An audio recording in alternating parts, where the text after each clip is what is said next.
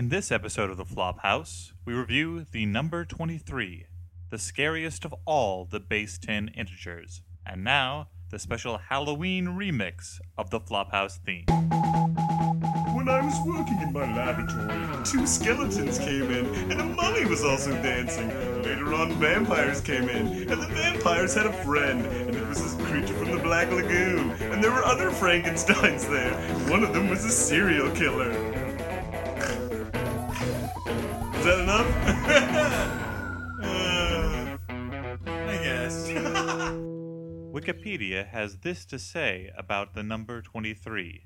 Walter Sparrow, Jim Carrey, is an animal control officer, married to a cake shop owner, Agatha, Virginia Madsen. They have a son, Robin. The film opens with Walter narrating the events of his recent birthday. He begins by describing how he received a call to catch a dog named Ned. Walter is late meeting his wife, and she enters a bookstore where she leafs through the book called The Number 23 by Topsy Kretz.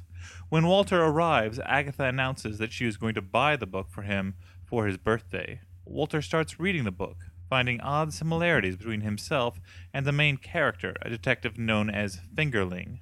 The book details Fingerling's meeting with the suicide blonde, whose obsession with the number 23 drives her to murder her boyfriend and commit suicide. The viewer sees Walter as the main character in this novel, while the real Walter becomes obsessed with the 23 phenomenon. He shows his wife and son his own calculations, written on their walls, in which his name, house, and social security number all add up to 23. Walter visits Dr. Isaac French, Danny Houston, a friend of Agatha's, whom he hopes will be able to explain what's happening. As Walter is drawn ever deeper into Fingerling's story, he begins to suspect Dr. French has romantic designs on Agatha, in parallel with events in the book. His paranoia makes him dream of killing Agatha, after which he drives off in the middle of the night, winding up in the King Edward Hotel, and requests room 23. The book stops on chapter 22, with Fingerling on a balcony, trying to decide whether or not to jump after murdering his lover, Fabrizia. Walter sees Ned the dog again and follows him to the grave of Laura Tollins, who died on her 23rd birthday, her body still missing. Walter looks into her death and discovers Laura was sleeping with her professor, like Fabrizia in the book. Walter thinks the professor wrote the book as a confession and visits him in jail, but he proclaims his innocence. Eventually, Robin and Walter discover that every 23rd word on every 23rd page spells out two messages. Visit Casanova Spark, dig beneath the steps to heaven.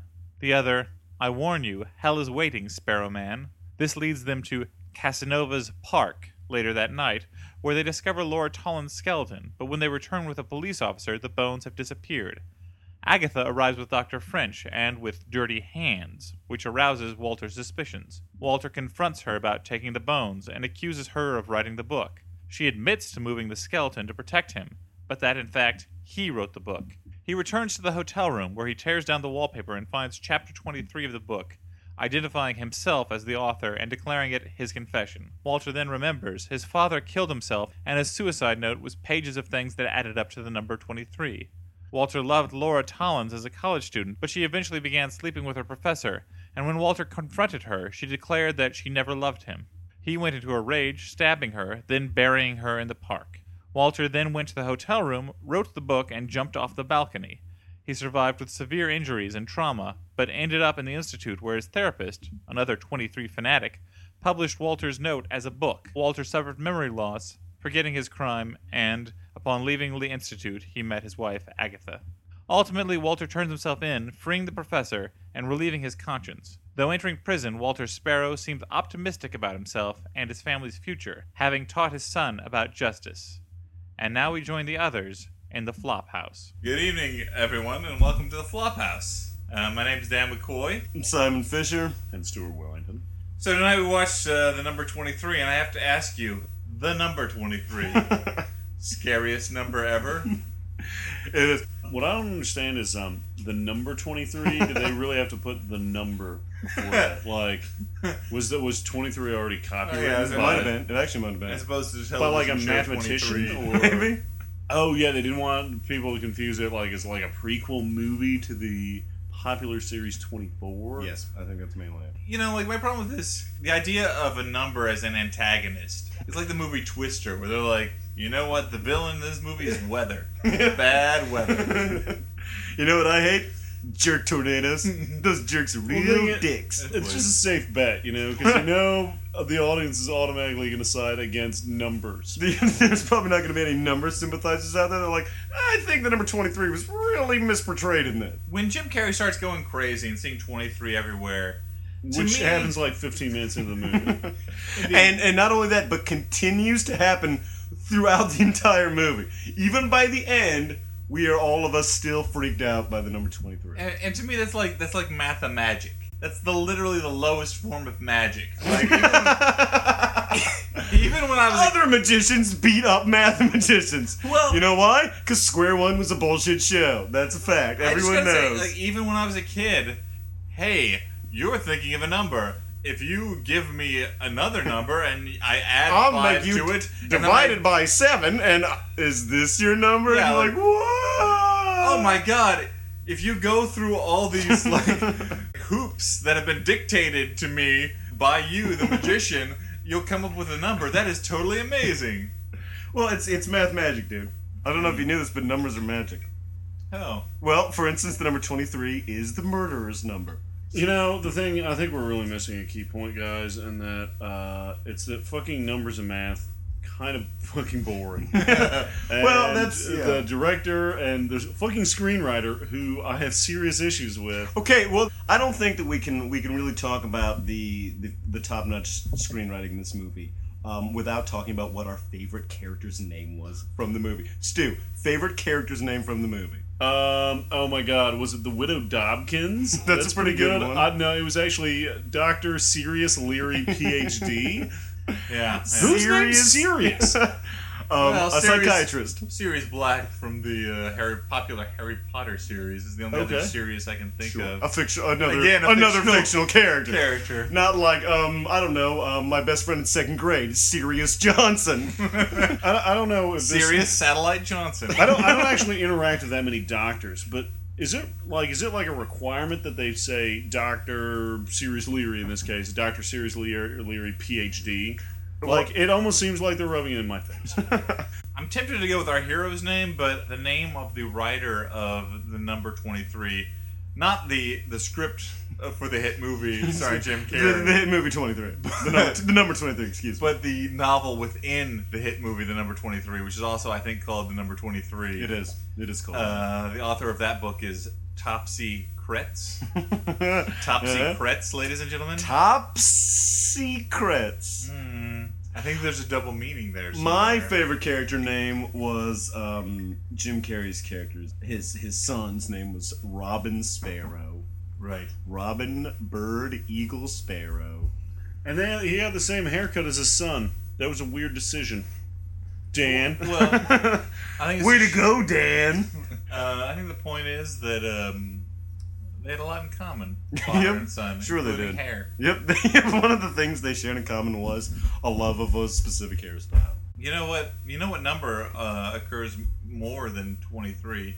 1.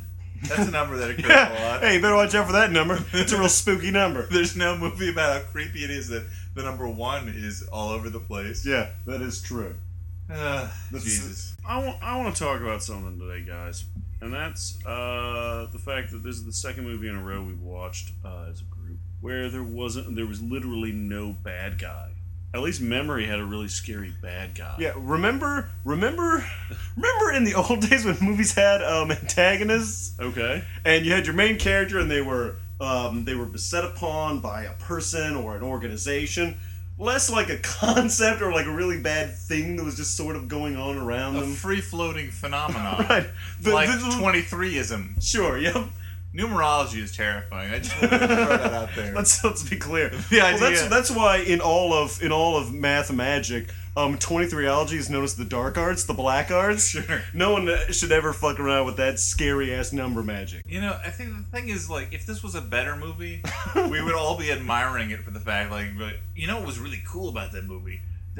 There was no antagonist. Like, wasn't that kind of like interesting? The antagonist came from within. But that sounds like me. Actually, I would say that the antagonist is within the movie. But it was a failure on storytelling terms. Well, let's how many levels did the movie fail on, Dan? Well, there was the initial level, and then The surface level, let's call it. well, all right. This is one of those movies where there are two stories, basically. What we'll call like the primary story, what's going on in quote real life, Sure. where Jim Carrey is slowly descending into madness with Virginia Madsen, his wife, and his son. There's the second level, which is the stuff that happens in the novel, The Number 23, which Jim Carrey is reading. The problem in basically literally every movie I've seen where there's a secondary level of fiction going on, like we see a movie or we see a novel. Where the characters in the movie are watching a movie, Right. and this is the movie. Right. And it's greatly affecting them. The problem is, every time what they're watching is the biggest piece of shit. Like Like the it's- biggest, like, cliche-ridden piece of genre crap. Maybe the problem is it's hard enough to write, like, a compelling screenplay on one level. So I'll also, like, have to, oh shit, I now have to write, like, a compelling sub-screenplay. Right. The idea that like you spend all this time and effort and you're working on this thing that you're really, really proud of and think is really great, and then you go on to write another equally amazing piece that lives within the first piece. It's either that or maybe it's fear that like the stupid little like story inside your story will end up being a lot better than the larger story. So you kind of want to dumb it down a little bit. It's kind to me. It makes me think of the movie Good Will Hunting. It's anytime Explain. they try and say somebody's like really smart or somebody's like really good at something or like something is really amazing within the book. It's Like fucking Studio 60 recently, where like got a lot of shit for like that's slightly more contemporary. Oh, we reference. gotta set up these guys as really good sketch comedy writers. Oh, but we gotta show the sketches, and they're basically Saturday Night Live Arguably bullshit. not that good of a sketch. Yeah.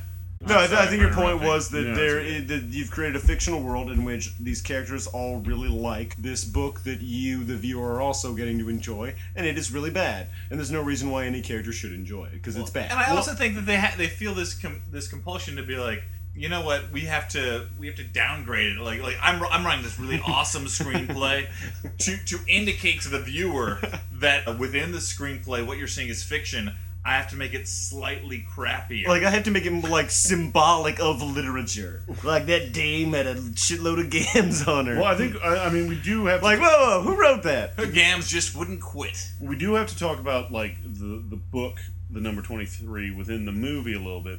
I think that's kind of like a crux of a lot of my problems. Parallel to talking about the book, The 23, let's also talk about the voice in which Jim Carrey read. Yeah, it's the book precisely. 23. Because Jim Carrey has a normal voice normally when he talks. Sure, he's reading lines and he's speaking in his normal Jim Carrey Like he's voice. a regular human being. Sure. And Simon, his character is his mind voice Sure. of him reading the book. You know, like when you read a book yourself, Right. you know, viewers at home or whatever, and you're reading a book, you obviously do it in kind of stupid voice. You know what? Jim Carrey does the same thing in the movie, The Number 23. That's something we Fucking all. surprise. That's something we all have in common. Everyone does that. Like, yeah, and then this weird thing happened. Basically, like, what happens is Jim Carrey starts reading this book, and he starts finding all these vague parallels, extremely vague parallels, between his life and the life of the book. I think extremely vague is the right word for it. And the character in the book is this sort of, like, Raymond Chandler detective character who... Whoa, John Cheever? No, that what you said? not John Did you Cheever. just say John Cheever? No, I don't think I did. I don't think he's a character, like, Well, drinking martinis in, like, New England. We'll play back the recording later and we'll see. I think you said John Cheever.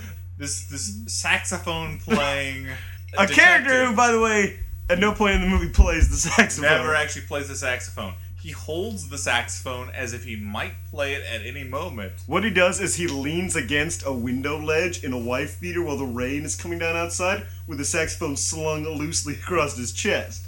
Yeah. Remember that? Remember? Yeah, we I'm were all taking you back there, Dan. No, I remember how we were all hoping that at any moment he might start playing the saxophone, and it never came. Yep, from Baker Street, the Jay Rafferty song. Yeah, of The course. saxophone riff. That's a really good song. The most famous saxophone riff in all of rock and roll. And the character in the book calls himself Fingerling. I can't divorce from the concept of finger banging Right, somebody. it's fingering. Like, hi, it's me, Detective Fingering. Man who enjoys Like, excuse fingering. me? Excuse me? Like, what? I'm Detective Fingering. I've named myself after the sexual activity I most enjoy. Fingering.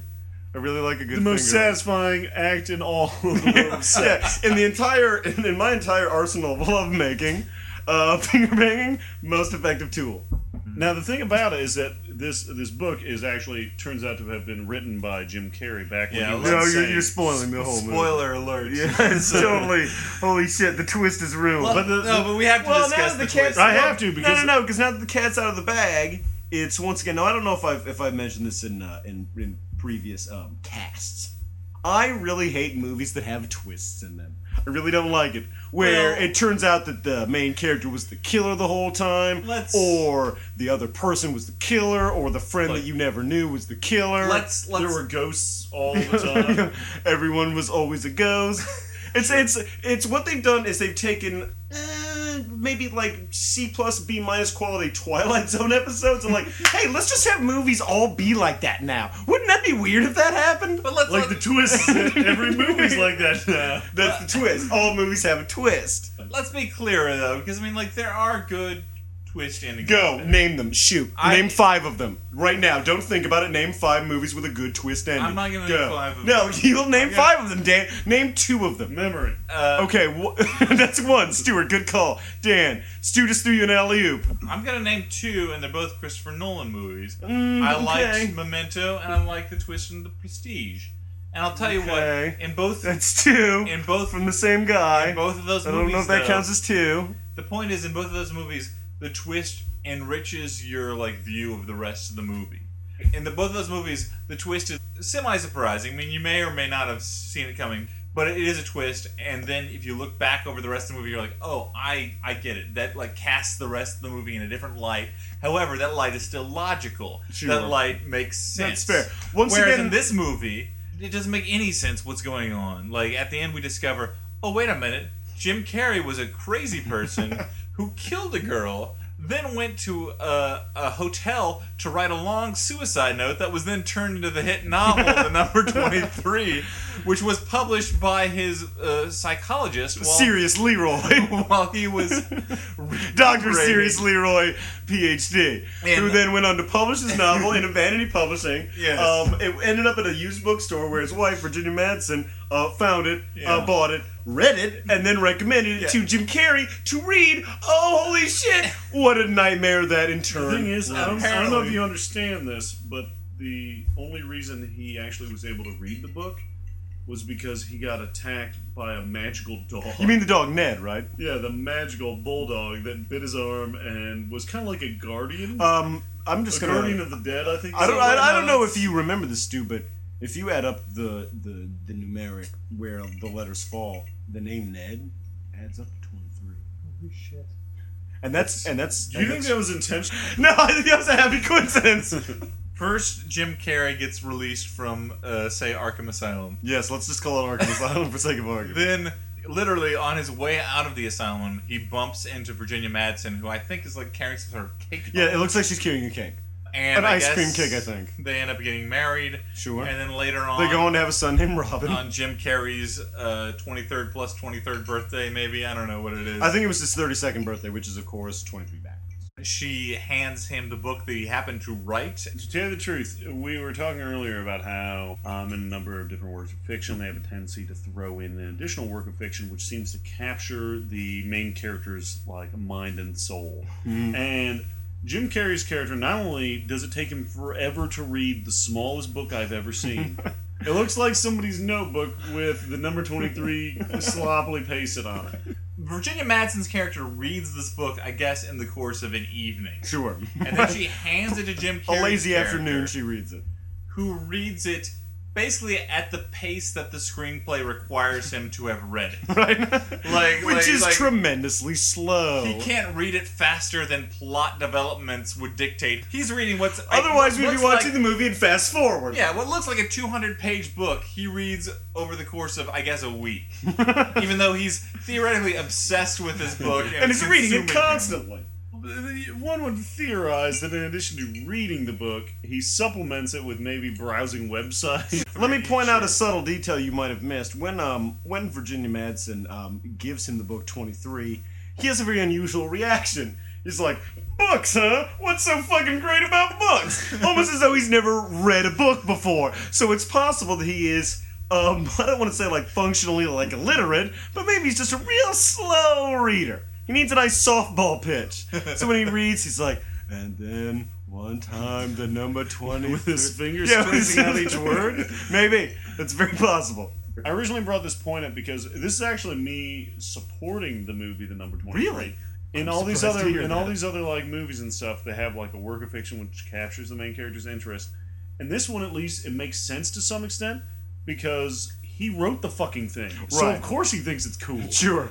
He's like, oh that's my actually god, an I was excellent really point. smart. Like, man, this is a really good, compelling book. It makes a lot more sense that if, say, some actual other human being wrote it, who's Just like, some jerk wrote this fucking stupid-ass book. Because at that point, that would just make me think he has no taste. I can't sympathize with our lead character anymore because clearly his literary taste He has is poor for the taste in birds. literature. Yep, it's for the birds, and he reads slowly, borderline retarded. That's what his dog catcher's license says, I bet. Yeah, let's take a moment. That's a pretty whimsical job, point out huh? that he's a Dog dog catcher? catcher. He's a professional dog catcher. That's a whimsical job. Are there professional dog catchers anymore? Whose whole job is just to like hang out and like drive around town and be constantly in radio contact with a switchboard to see if there's a stray dog sighting? I think to be fair, he works for animal control.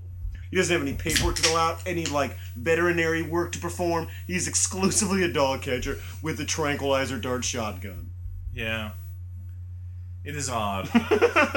You know, going back, Dan, I think we should analyze, since there were literally 3 characters in the movie, why don't we analyze the performances of our 3 leads? All right, let's do that So before you want to start with Jim Carrey, Dan? Right, Jim Carrey. I have to say, the number 23, I guess, was presented as a potential Jim Carrey comeback vehicle. Which again, as we were discussing, is really weird. Yeah, it's not like Jim Carrey has had like this like string of like super flops. Right.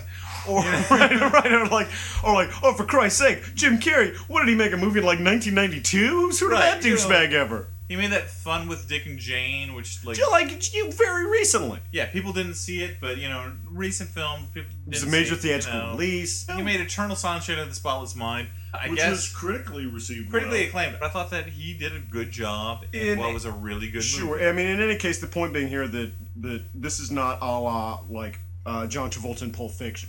Where you're like, holy shit, Right. this guy hasn't been in movies in a really long time, Like, oh and my now he's in God. this very unusual, different kind of role. But the thing is, with this movie, I don't know if It was just the movie he made this year. Like, it was Yeah. this year's movie. And last year he made a different movie, and the year before that a different movie. However, saying that, if I was going to cast a movie about a guy's slow descent into madness, like a potential like a time bomb of a killer, Like someone really tightly wound. I would not pick Jim Carrey. However, if you did pick Jim Carrey, would you shoot a lot of weird, erotic sexual scenes that feature Jim Carrey for his sex appeal? I would, and I would have him cradle a saxophone in a lot of scenes. Like any goddamn second, I'll start blowing on this fucker.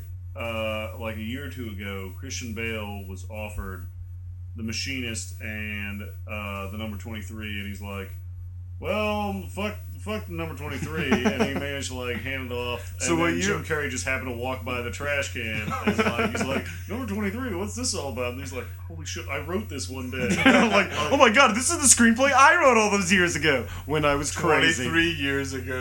I like to imagine that's actually what happened. Yeah. Now, Virginia Madsen. Virginia Madsen, I gotta admit, I think she's kind of hot. Okay. I mean, I can see it. Her presence in this movie was almost like a not presence, like a cardboard stand-up. Like someone who was there to Well, deliver she had that important really good lines, line where she plot was like- lines. Oh yeah, holy shit. Well, do we want to talk about that yet, or do we want to save it till later? No, tell me. Really good line, the best line in the I movie. may have forgotten it already. No way, there's no way you One could have where- forgotten the one that. where she tells Jim Carrey to kill her in front of all of his beautiful 23s. So there's been 23s the whole goddamn movie, and Jim Carrey's freaking out like, I just discovered I was a murderer. I murdered someone. I can't believe it. I don't even know who I am anymore. And she's like, you're not a murderer. You're not a murderer. You're my husband. I know you. He's like, no, you don't know me. And she's like, well, then kill me right now. And he's like, no, I can't. She's like, kill me right now in front of all of these beautiful 23s. And Dan laughed just like that because it was a really good line. It was. You know what? Someone wrote that line. Sure. Someone was sitting Oh, down in front of an old-timey ass typewriter, and they were like, He wrote that line. Oh, yeah. He sat back, took a sip of his martini, Lit another cigar. he said, "That's money in the bank." He's like, this shit is gold. Solid movie He called gold. up his broker and he's like, "Yeah, just put it on number 23." Wait. Is broker or like a roulette deal? Like, No, 23 is a publicly traded number. the publicly traded account 23. 23. Well, the thing is, he risked it all because he realized so much money was coming in. Sure. Even though to put it all on 23 is obviously no risk. I have a new system for when I go gambling. Huh. It involves 23. Always hoping for a 23 somehow. Now that you've revealed your secret, Everyone's going to cash in, and gambling will disappear as a phenomenon. Basically, Virginia Madsen could have been played by anyone who was like, this role is called wife. Right. Your job is to read the important However, plot lines. I think one of the weirdest things about this movie, focusing on the wife, where for literally about 5 minutes, the audience kind of thinks that the wife is the killer. Right. For like 5 minutes, maybe. Sure. And then they're like, actually, that's just bullshit. Jim Carrey was the killer. And they even went so far as to have like weird flashback moments where she was like, "This book could have been written by a woman. Where it's like you keep saying like her face, like, this book was written by a woman. The number 23 is my favorite number. I'm the killer. This book was written by a woman. Number 23 is my favorite number. I was the killer. Someday I'd like to write a book to totally mess with somebody's mind. Well, remember though, the first twist was that at first you're watching a movie that's like, oh wow, Jim Carrey's reading this weird book that's making him want to kill his wife. Okay. Wait a minute. Right. It actually doesn't make me want to do that. In fact, it just makes me want to figure out who wrote this book. Wait a minute. This book was written about someone who was really murdered. Who was the murderer? Right. Was it my wife? No, I was the murderer. But I'm not actually a murderer. Now, the best part is that first part, the whole descent into madness, because we keep talking about descent into madness, but that is literally only like the first, I don't know what, like 35 minutes of the movie, and then it becomes a different movie. Now, was Virginia Madsen topless in the movie? Who was topless in this movie? I think that was a body. I think it was a body double as well. Because but I think it was the girl that he eventually killed. I asked this because we have to make it clear that we watched the unrated version. We did. Of the number We did not watch the 23. theatrical release. We watched There the were unrated. two options on the DVD, and we opted to watch the unrated. And I think we version. made the wise decision because this movie had a lot more erotica in it than I would have imagined it would have. There was a lot of Jim Carrey's ass. A lot of his ass. Like a lot of scenes, a lot of Well, that's Schumacher. whoa, there's a lot of goddamn movie sex scenes where the woman is on her back, she's still wearing her bra. The man is sort of like undulating like waves, and you can see his ass the whole time. And it's Jim Carrey. Simon, that's called proper lovemaking. Oh, I think wait, you and I are gonna, wait. I think I got a podcast to make you listen Wait a minute. to, 'cause- You're not supposed to take the bra off? Oh Anyway.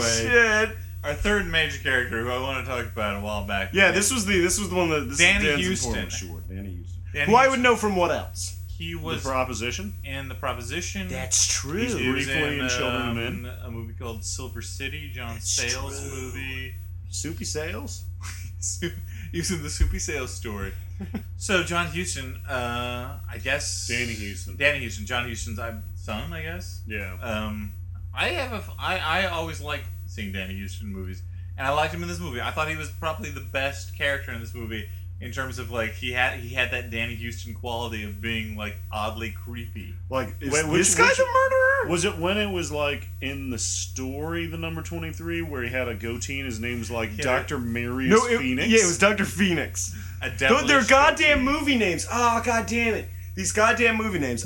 Stu, quick, give me a movie name. Make up a movie name right now. Laura Tollins. Okay, Chet Granite. Dan, give me one. Dr. Inferno Fireburns. That's a little extreme, but sure, keep going. No, yeah, that was. It's okay, all you about kinda- brainstorming. No, okay, shoot, quick, pass it to Stu. Hot potato, Stu. What do you got? Hot potato. Movie name. Walter Sparrow. Jonathan Shadow. Nicholas Steelwolf. See, these are goddamn movie Mean names. Man Cruelson. No, you're going too obvious every time. Like, this is bad guy, the guy you want to hate. But Jerk Monsterly. God damn it. They're not names that people have in real life. They're names that scriptwriters make up because they're like, looking around the room. Needing to indicate character. Mitch Couchwall. Table podcast. Beer can cowboy boots. Like, you fuckers are just making up bullshit. God damn it. Why don't you just look through the phone book or think of friends' names? Friends would, I'm sure, enjoy having their name appear in a movie. Well, the other thing is when you're working on a production of this scale that I'm sure the number 23 was, you should take take the screenplay with the list of names and go up to one of the many people involved, possibly somebody on like craft services or like a grip, Sure. and be like, "Have you The guy who brings the apple boxes. have you Anybody. ever heard of somebody with the last name Dobkins?" And they'll be like, "No, because that sounds like a bullshit made-up name." Like, "Oh, okay, X." Let me just X that out. What about the last name Tollins? And Like- you'd be like, "No, absolutely not." What about if I call this character, Tolliver St. Clair? Like, that's not a real name. First You of should all- name them that. It's like, is he a porno actor? God. There was more to talk about that movie than there actually was the movie itself. What was it, 27? A trim 32 minutes?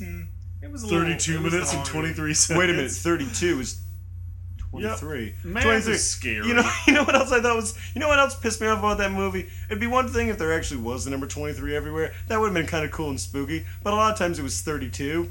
Yeah. It's like, that's 23 backwards. Like, No. well, yeah, but it's not fucking 23. And like, no, but it is because both numbers are in it. They really worked hard. No, it's like you were saying when It's we were got watching the 23 in movie. it. Like, I was like, oh my god, there are atoms in everything. Right. Everything's made of atoms. Weird. I still don't understand at what point Jim Carrey's character assumed that because the number 23 was involved somehow in, like, life, that, like, all life was made up of 23 variants, why that was a bad thing. That, like, No, I think mathematics the- generally uses, like, what, a system of tens, where it's Sure. like, you know, you got 10, 20, 30, that kind of bullshit. Like, yeah, as soon as I figured that out, You lost your mind. I literally can't enjoy life. The sun is a little bit darker. You know what else pissed me off about this movie? The whole goddamn thing, the whole goddamn twist all came down to the fact that he fucking had amnesia. Yeah, that's true. That's bullshit. That's a goddamn twist movie bullshit. You could name 2 movies. There are 2 movies with good twists. There might be in the entire canon of films, perhaps 8 others. Perhaps. In all movies there have ever been. And yet they persist. They fucking persist in taking what is just ostensibly like a kind of action thriller. Like, oh man, what if someone did go crazy? What if this husband went crazy? And what if there was also a twist in the end? Wouldn't that be good? Like, no, just, oh, god damn it. I like High Tension, and there's a twist in High Tension. Yeah, well, I didn't care for High Tension. Yeah, but I mean, like, I liked High Tension too, but the twist in High Tension you can only take on the most metaphorical level. Well, I didn't you like the actually twist part apply- about it. I like the fact there was a bunch of gore and shit. Alright, And there was that's at the least point. one We're female talking about masturbation twists, scene. Stuart.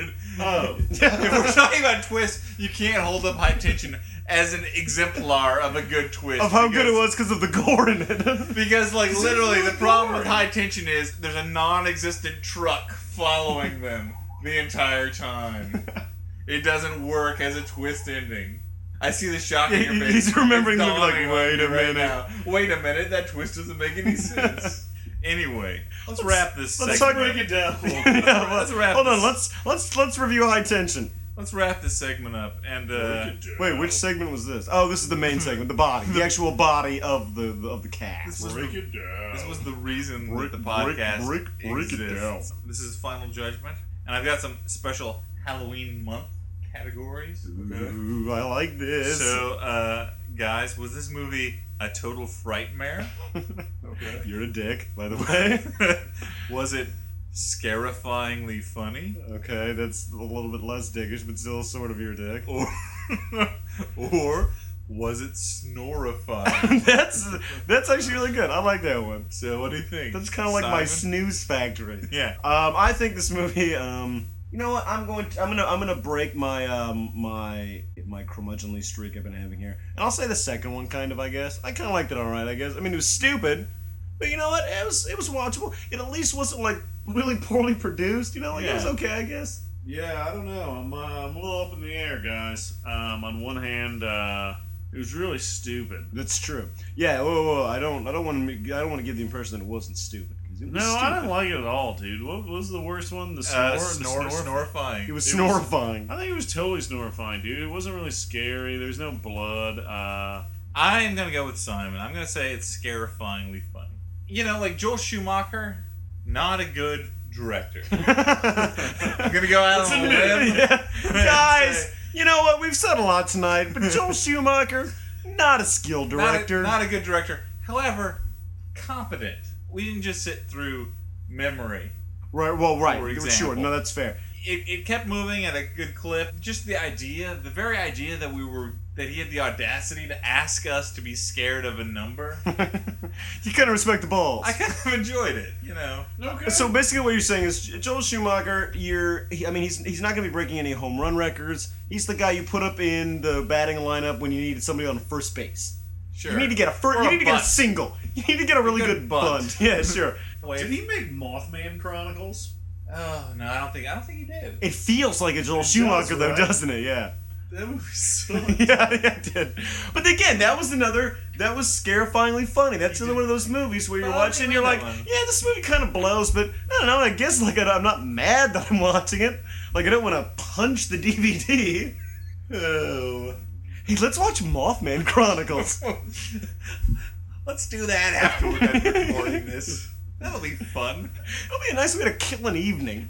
Oh, Somebody start Bother. popping some fucking popcorn. Some bread and butters. But popping some fucking Pop-Tarts. but let's turn away from things that we hate. Sure, let's talk about good Things stuff. we love. I know I'm springing this on you guys a little bit, but normally when we talk about things we like, you know, it's things we've seen recently. Sure. Because this is our special October, like, sort of Halloween month podcast. I like where this is going. I'm going to break the thing. I'm going to say, is there some overlooked horror movie Yeah, that you that's would where I like thought to you were recommend to going. people? Does anyone No, it makes sense. want to go first, or... I think it's Stu. What do you got? Wait, this is supposed to be something I like and not something I hate. Yeah, Something this that is you a horror movie that you've seen in genuinely your like. life that you think is really cool and you think most people might not know about. This is my little moment to talk about a movie called Night of the Demons. Yeah, Because I it's- knew it. It's hands down my favorite Halloween movie of all time. You got demons, you got a bunch of nudity, you got Lena Quigley, you got the weird opening where the old guy's like, "Goddamn kids," and then he holds up an apple and a razor blade, and then at the end of the movie he accidentally gets killed by a razor blade apple pie. It's just a solidly well-made movie, so you should watch it right now. Right now. Right now. I'm All right. sorry, I feel very strongly about this. I bullshit a lot. I'm kind of like a silly guy, but this I feel very But in all strongly seriousness, is Fair enough. Daniel. I would like to recommend Brain Damage. This is 1988. Frank Hinlader. This guy, the director who did this, directed Basket Case, which is much better known. Sure. He also did Frankenhooker. But I'm not I would- familiar with that one. I would recommend Brain Damage. Get the uncut version, the unrated Wait, version. is Brain Damage the one that has Bill Paxton and Bill Pullman in it? No. Or is that Brain something? It's something Brain, right? No, That's like the the Brainiacs? It is something Brain. The Brain Masters? There's a Brain film that is the legendary teaming of the Paxton and Paxton Pullman. and Pullman. Guys who for the long time I thought were the same guy. But no, Brain Damage is about this worm named Almer Wow, I've never seen that. who basically injects this psychotropic sort of substance into this guy's head. And you know, like so many horror movies, it's sort of like an allegory for other things, and this movie is an allegory for addiction. Sort We of. all know how we're all addicted to drug worms. This drug worm basically makes this guy kill people, and you know, the '80s were a golden age for horror, and it's got this weird it's kind of like if Repo Man was a horror movie. Now, this is actually funny. It's funny that this is the question for this show. We talked a lot about Stu did, about how stupid it is in movies when they have, like, a story or another movie or a book in the movie that all the characters talk about either being really good or really scary. One of my favorite horror movies is John Carpenter's In the Mouth of Madness. I really like that movie for reasons that have never been clear to me. Like, It's a I really watch tough it. sell, dude. I know, I realize that, and that's why, like, I don't bring it up that often, because I know it's crazy, and I watch it, and I can't point to what it is about it that I like. Sam Neill. That's part of it, sure. I like Sam Neill. I think it also has to do with there's a bunch of scenes in an asylum, and that's always scary. I don't know, there's just something about it, like, I always get little goose pimples. I like John Carpenter. It's not my favorite John Carpenter movie, but It's one of my favorites. Memoirs of an Invisible Man's your favorite. that's Prince right. of Darkness. Sure. Prince of Darkness. I actually kind of like that. I think Prince of Darkness is an blows. overlooked John Carpenter movie. I said kinda. I didn't say I really liked it. You know, bad. It's not like it's Halloween like or something. fucking It's Ghost not of the Mars ultimate is a shitty. bad. Shut your mouth. No, whoa, Dan. John Carpenter's Halloween is literally one of the shittiest. And it's been fucking canonized, and it's bullshit. Because it's not very You good. can talk, but Or this it's part good. is... No, you will not It's edit gonna this get out, you edited son of a out. bitch. No, you will not edit this out. At the very least, because the joke about editing out is too funny. Don't edit it out. Leave it in. I think you're really selling this joke as being significantly funnier No, than it actually is. it's really good. Trust Okay. me, it'll play a lot better than it sounds It'll to play you. in Peoria. Yeah, it plays. So yeah, what's the next one is what? What are we talking about? Well, What's the alright. next week? No, Well, Hey, are any fucking new Saws out on DVD? Let's watch a goddamn Saw movie. How about that? Saw 3. Yeah, fuck yeah, let's watch Saw 3. no. Dan argued that we shouldn't watch Saw Why 3 not? because it might be pretty good. Whoa, I didn't wait a say minute. pretty good. I said it might be too competent for this. Well, we just watched a Joel Schumacher film. That's competent. Alright, so tune in next time when we may be watching See No Evil, Primeval, The Grudge 2, or Saw 3. Wait, you said the movie about the fucking alligator, right? That was on there, right? Yeah. Okay, good. That had Orlando Jones in it. I like to point out that Orlando Jones and Jurgen Prochnow are in. Dude, he was in The Mother Madness. He was. I know. Yeah. He was also Duke Leto Atreides. Wasn't he also Vigo from Ghostbusters 2? No! Who was that guy? But he was the guy. Jurgen Prochnow's dad? But Yes. Jurgen Prochnow was the guy they were trying to get released in Air Force One. Yes. Wait, maybe I don't know who Jurgen Prochnow is.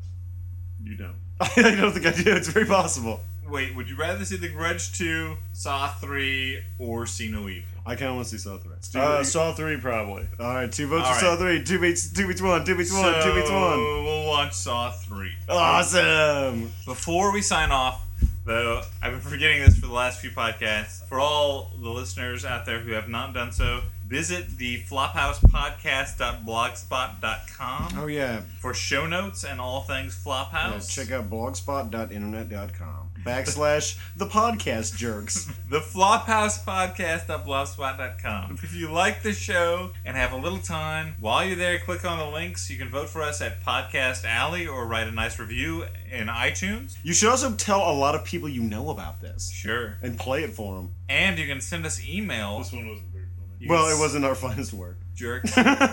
And you can send us email at theflophousepodcast@gmail.com. And we may respond on the air. Yeah, wouldn't that be weird? What a great ass Won't that be a segment. delightful Wait. reward to you? Are you saying the Flophouse Podcast at Gmail wasn't already taken? I'm saying that the flophouse at Gmail was taken. Oh. And thus the flophouse podcast at gmail.com Was is not our taken. official Sure, great. address. Thanks for checking into the Flophouse tonight. I'm Dan McCoy. I'm Stuart Wellington. And I'm Simon Fisher. Good night. This is only funny to you, goddammit! This is the vanity joke of the entire project. Dan's favorite joke. The joke that's not that funny. Come on, let's go. So. He's going crazy. It's so funny to him. He can't. Look at him. Stu, look at Dan. Dan thinks this joke is that funny. He's not even laughing. He's just making a weird little noise. Because he's laughing too much. It's like when you start laughing and it's so funny that you can't even actually laugh anymore. You're just like, All right, let's settle down.